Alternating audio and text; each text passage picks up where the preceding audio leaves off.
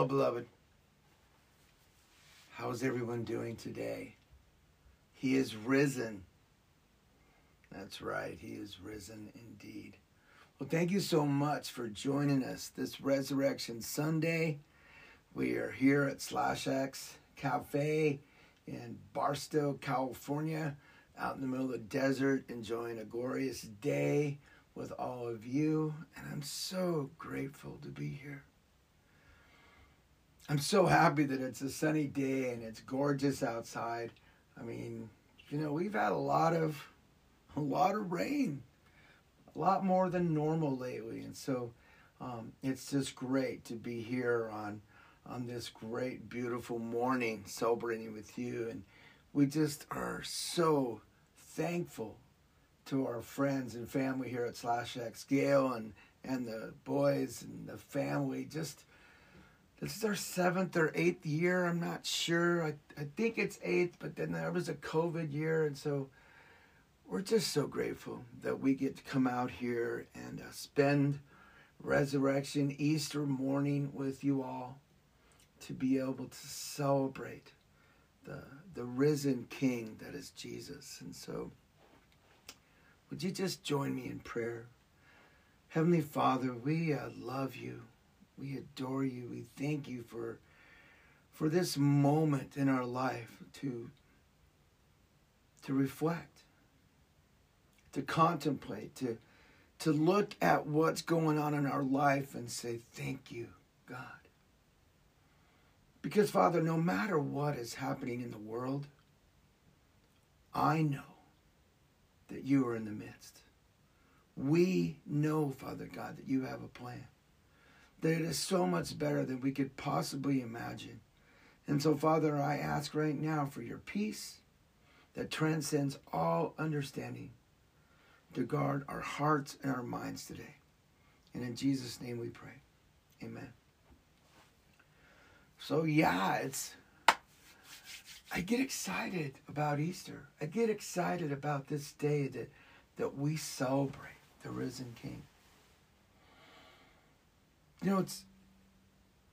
It's so important for us to know and to feel loved. Amen.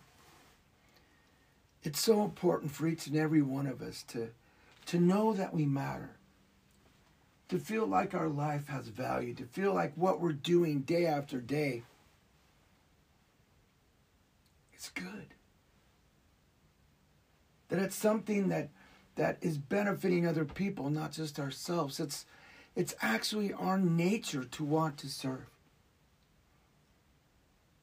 And I pray that today, when you all go home, you feel empowered. You feel that God does have a plan for you.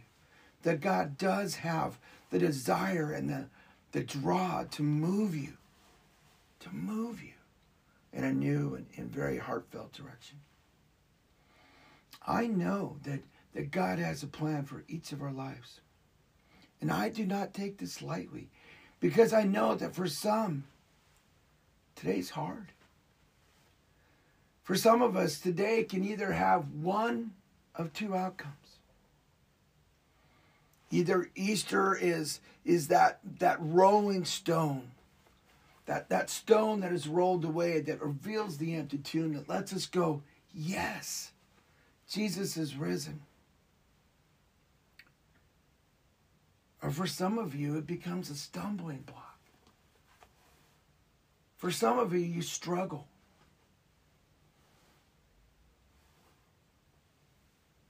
Because honestly, our faith, what we believe about heaven, about hell, about Jesus Christ, it all revolves around that stone. It all revolves around that empty tomb. And so I get it. I understand the absolute pressure that this day can bring. It can be overwhelming. I mean, for me, it's like the Super Bowl of Christianity. And yet for some of us, it brings up doubt in our faith. It brings up doubt in our commitment to Jesus. So let me explain. Let's get into that a little bit today. I mean, you've come here because your family's here, or because your friends invited you, or because it sounded like fun. But now we're talking about Jesus. Now we're talking about heaven, about hell, about Christianity, about all that stuff. We're talking about, did he rise from the dead? Because if Jesus did not rise from the dead, none of this has any value to what we are talking about today. I mean, everyone knows there was a Jesus. I mean, even atheists and people that don't believe in God acknowledge that Jesus was a real human being. It's in many historical novels, Jewish documents. Josephus wrote about it, a famous historian. It was written about in Roman history by Tacitus. Wikipedia actually says it ranks so high on the scale of historical facts that it is impossible to doubt. Nah, Wikipedia isn't necessarily the end-all to all knowledge, but it kind of sets the trend for what we think and believe. It's our, Encyclopedia Britannica today. But the twist here is this. Did he rise from the dead? He was real. But did he rise from the dead? That's the rub. That's the part that our scientific mind goes, well, I don't know about that. It's kind of like, well, there's a lot of explanations. A lot of things could have happened. This is what the Word of God says. This is what the Bible says. This is Luke 22. Going to try to go a little slower today. Let you guys turn your Bibles if you brought them. Your phones out, whatever. But Luke 22, this is 44 through 47. It says this. It says, it was now about noon, and darkness came over the whole land until 3 p.m, for the sun stopped shining, and the curtain of the temple was torn in two. Jesus called out with a loud voice, Father, into your hands I commit my spirit. When he had said this, he breathed his last. The centurion, seeing what had just happened, praised God and said, surely this was a righteous man. The death. Christ's death, so painful, so vivid. I mean, when you think of how he was beaten and whipped and bruised before he even got his hands nailed and his feet nailed to the cross. It's surreal. I mean, the cross is considered one of the most painful ways to die.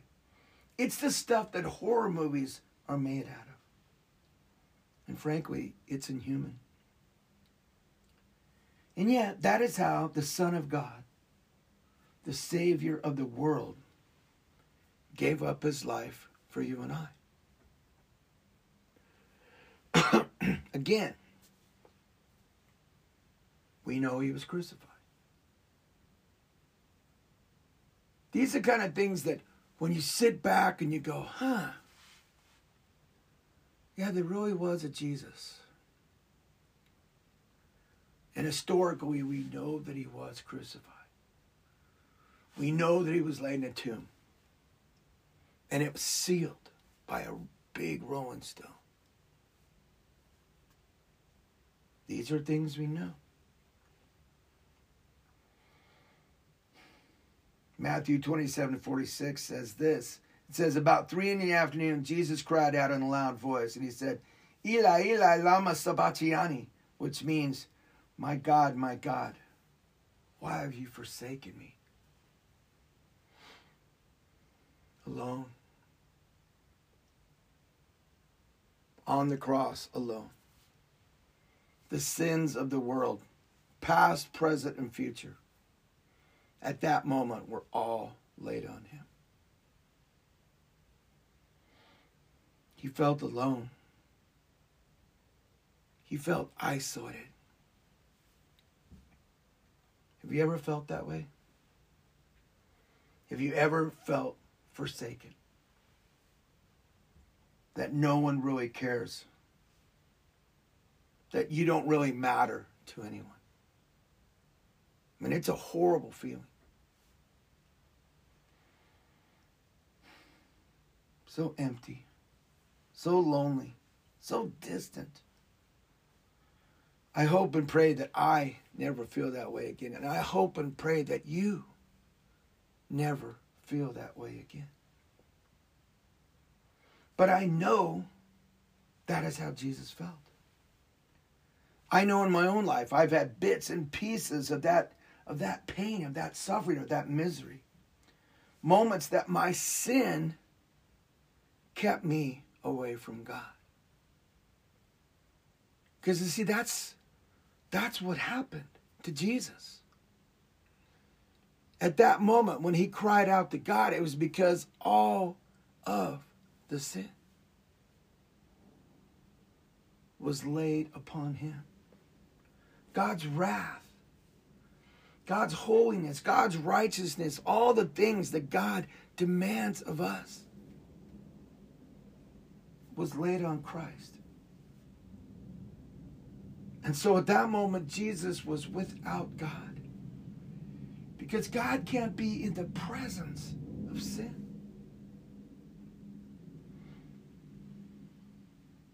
That to me is hell. That to me, what life is like when we die without Christ. Alone. Isolated. No one there. Being without the presence of God.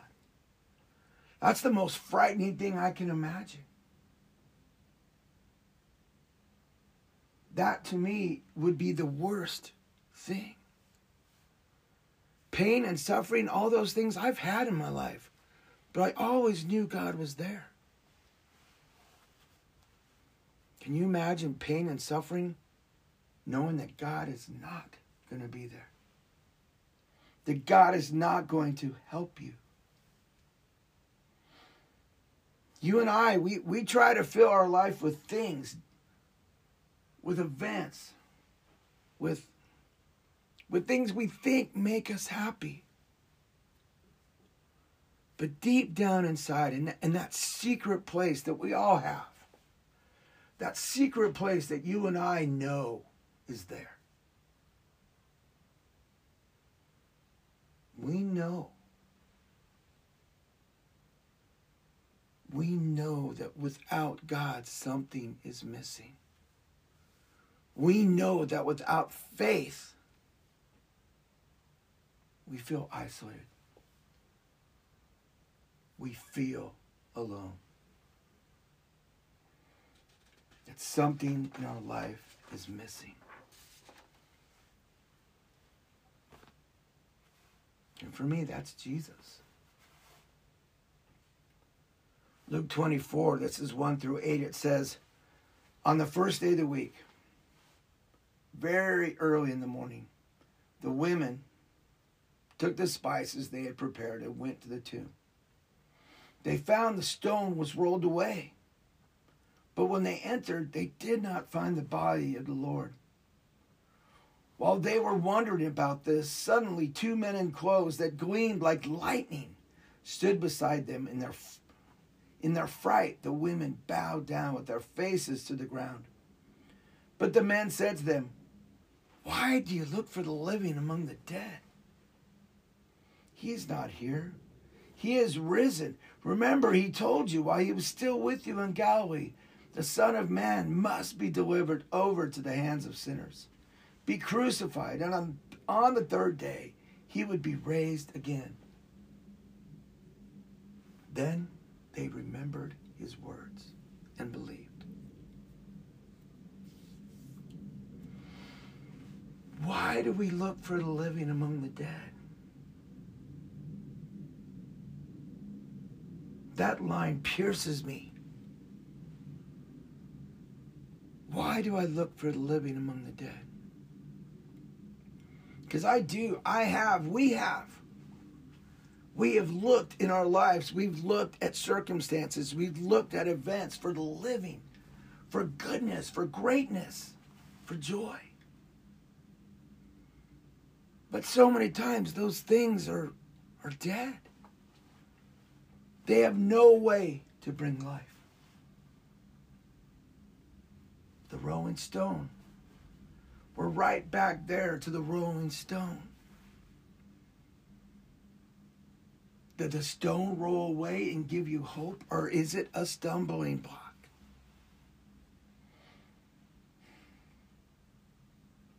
Do I believe in the empty tomb? Without a doubt in my mind, I do. I can look every one of you in the eye and tell you that Jesus Christ is alive. I've seen too many things. I've seen too many miracles. I've seen too many moments of God intervening in lives. Here in America, in Africa, all overseas, at the races. I've seen God move. And I cannot explain it by anything of this world. No science. No medicine. Just God. So yeah, that empty tomb does not keep me from Jesus. It launches me to him. We are living in a time that we have become so polarized.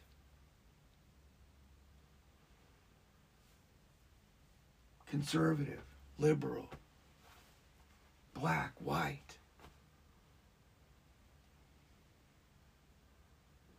I could go on. I could list 20 different things that we separate. Faith, no faith. And yet here at this moment, here right now, we all have the option to unite. And we unite at the foot of the cross. We come together at Jesus. We come together in that living hope that is the empty tomb. We come together as human beings. I don't care about anything else. We are all children of God. And the moment that we start living that way, and acting that way, and loving that way, we are going to change the world. Because that's what God has asked of us. We come to that crisis of faith at the cross to believe or not to believe. And when we choose to believe, we can change the world. Galatians. This is Galatians 2. Getting fast again. Galatians 2, 19 through 20. It says, I have been crucified with Christ, and I no longer live. But Christ lives in me. The life I now live in the body, I live by faith in the Son of God, who loved me and gave himself for me. I do not set aside the grace of God, for if righteousness could be gained through the law, Christ died for nothing. Once again, God gave us the cross because he knew that none of us could live up to the law. None of us could could live our lives in pure righteousness and holiness. We would struggle. We would have moments. And so God gave us the perfect Lamb. He gave us Jesus. So every day we can wake up, and when we have Christ in our hearts, he looks at us and he sees us, and he sees nothing but love and adoration for us. No matter what, who, when, where we have done, been, whatever. When he sees the filter of Jesus Christ, we are forgiven and we are free. Now, that doesn't mean we live in our sin. That doesn't mean that we keep doing the things that we know breaks his heart.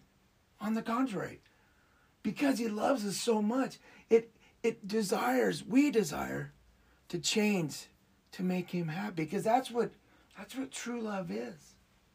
When you truly love another human being, you want to become all that you can be to please them. Agape love means without conditions. And so we are striving to move forward in God's agape love for us as we find and show agape love for him. If we believe that Jesus is the Messiah, that he rose from the dead, then we as believers, we have work to do.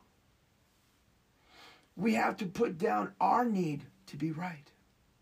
We have to put down our desire to be in control. And we have to learn to love our neighbors. All of them. All of them. That means if you are an absolute conservative, you have to love your liberal neighbor. That means that if you are absolute Pentecostal, you have to love your Catholic neighbor. That means you have to love your neighbor. I don't have to give you any more examples. It's simple. Christ gave us 2 commandments: to love thy God and have no others before him, and to love your neighbor as yourself.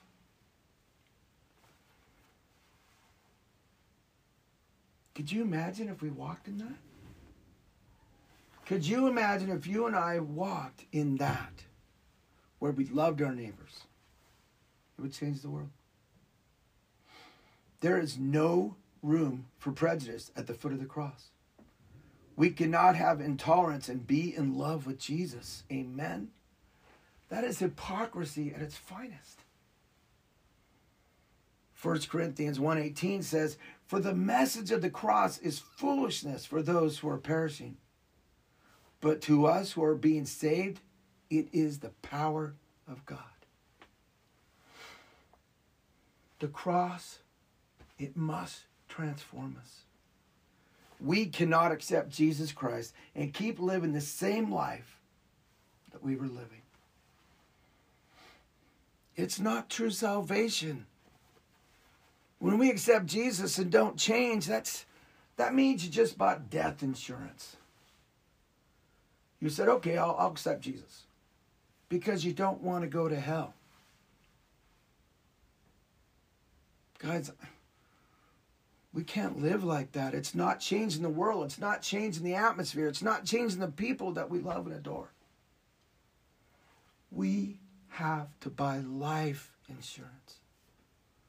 We have to live our life in such a way that what we do changes the atmosphere of every room we walk in. We have to live in such a way that his blood changes our hearts and our minds for the kingdom. We're all going to die. You can't buy death insurance because you are going to die. But if you don't change, if you don't live your life for King Jesus, it is going to change you. It is going to change everything.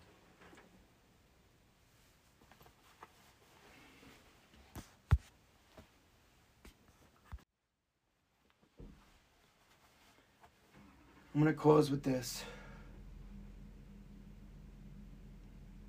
There's power in our faith. Power to heal. Power to transform. Power to deliver. And power to save. I love what Paul says here in Ephesians. This is Ephesians 3, 14 and 19 through 19. It says, "For this reason I kneel before the Father, from whom every family in heaven and on earth derives its name. I pray that out of his glorious riches he may strengthen you with power through his Spirit in your inner being, so that Christ may dwell in your hearts through faith. And I pray that you, being rooted and established in love, may have power together with all the Lord's holy people, to grasp how wide and long and high and deep is the love of Christ Jesus, and to know this love that surpasses all knowledge, that you may be filled to the measure of all the fullness of God." On this Resurrection Sunday, do not accept a faith that has no power. Do not accept that we cannot come to know Jesus and not be transformed. When we come to Christ, it will change us. We cannot go on living our lives in such a way that we are not different. Because the cross permanently changes you. When you allow the blood of Christ to cover you, your heart, your mind, your soul becomes so much more. The power of the Holy Spirit changes everything. When we come to know Jesus and we launch into serving his kingdom, our life takes on rich and powerful meaning as we strive to figure out how we are going to influence the sphere that we live in. Because each and every one of us has influence. I don't care what you do for a living. I don't care where you go to church. I don't care where you live. You have people in your life that you can influence. You have people in your life that you can share the good news of Jesus Christ. It's so important that we strive to be different. Every one of us has the ability to affect change. Our home, our job, our church. This is where we breathe. This is where we live. Why not breathe Jesus? Why not love in such a way that it is contagious? I mean, in Christ, we have a virus that heals. It doesn't make you sick. It doesn't cause you to die, except to self. We can spread a virus that'll change the world. Why aren't we? Why aren't we so excited to tell other people about our newfound faith? I mean, I've had atheists that tell me they're angry at Christians because they don't share the good news. Let that sink in. They can't understand. If God is real, if what you believe is real, why aren't you shouting it from the rooftops? If you have this great thing, why are you not sharing it? I get it. I understand why they're frustrated. If you had the answer to all of the world's problems and you weren't sharing it, I'd be mad at you too. But see, you do. And on this Resurrection Sunday, I am encouraging you to share it. You were all given one life. Let it have meaning. Let that rolling stone of the tomb of Jesus Christ gather no moss. Let that stone stay rolled away. Let that tomb stay empty, because that is the proof of the resurrection. Keep fighting for your faith. Keep fighting for your country. Not that it goes the way you want, but that we unite as our forefathers did at the foot of the cross. Because there all men are created equal. At the foot of the cross, we are all the same. Sinners in need of a Savior. Amen? Let's pray. Father, we cannot thank you enough for your love, for your generosity, for the fact that, Lord God, you are all in all. So Jesus, for anyone today that has not accepted your Son Jesus as their personal, triumphant Savior, I pray that, Lord God, over the next few days, they start asking why. They start pondering tomorrow. That, Lord God, you stir them in such a way that they cannot stand not knowing you more. I pray, Father God, that today someone says yes to Jesus. And I pray, Father God, that someone else shares their faith with their neighbor. I pray, Father God, that on this Resurrection Sunday, we seek you. Our direction comes from you. So, Lord, in that, we trust you, we thank you, we praise you, and we give you all the glory. In Jesus' name, amen. Well, guys, thank you so much for joining us today. God bless you and keep you, and know that you are loved. If there is anything that we can do, please reach out to us. And there's hats, there's shirts over here. We don't ever pass a basket at Team True. If you want to support this ministry, hit us up on Venmo, PayPal, donate here. But it has to be because that's what you're being led to do. Amen? Amen. God bless you all.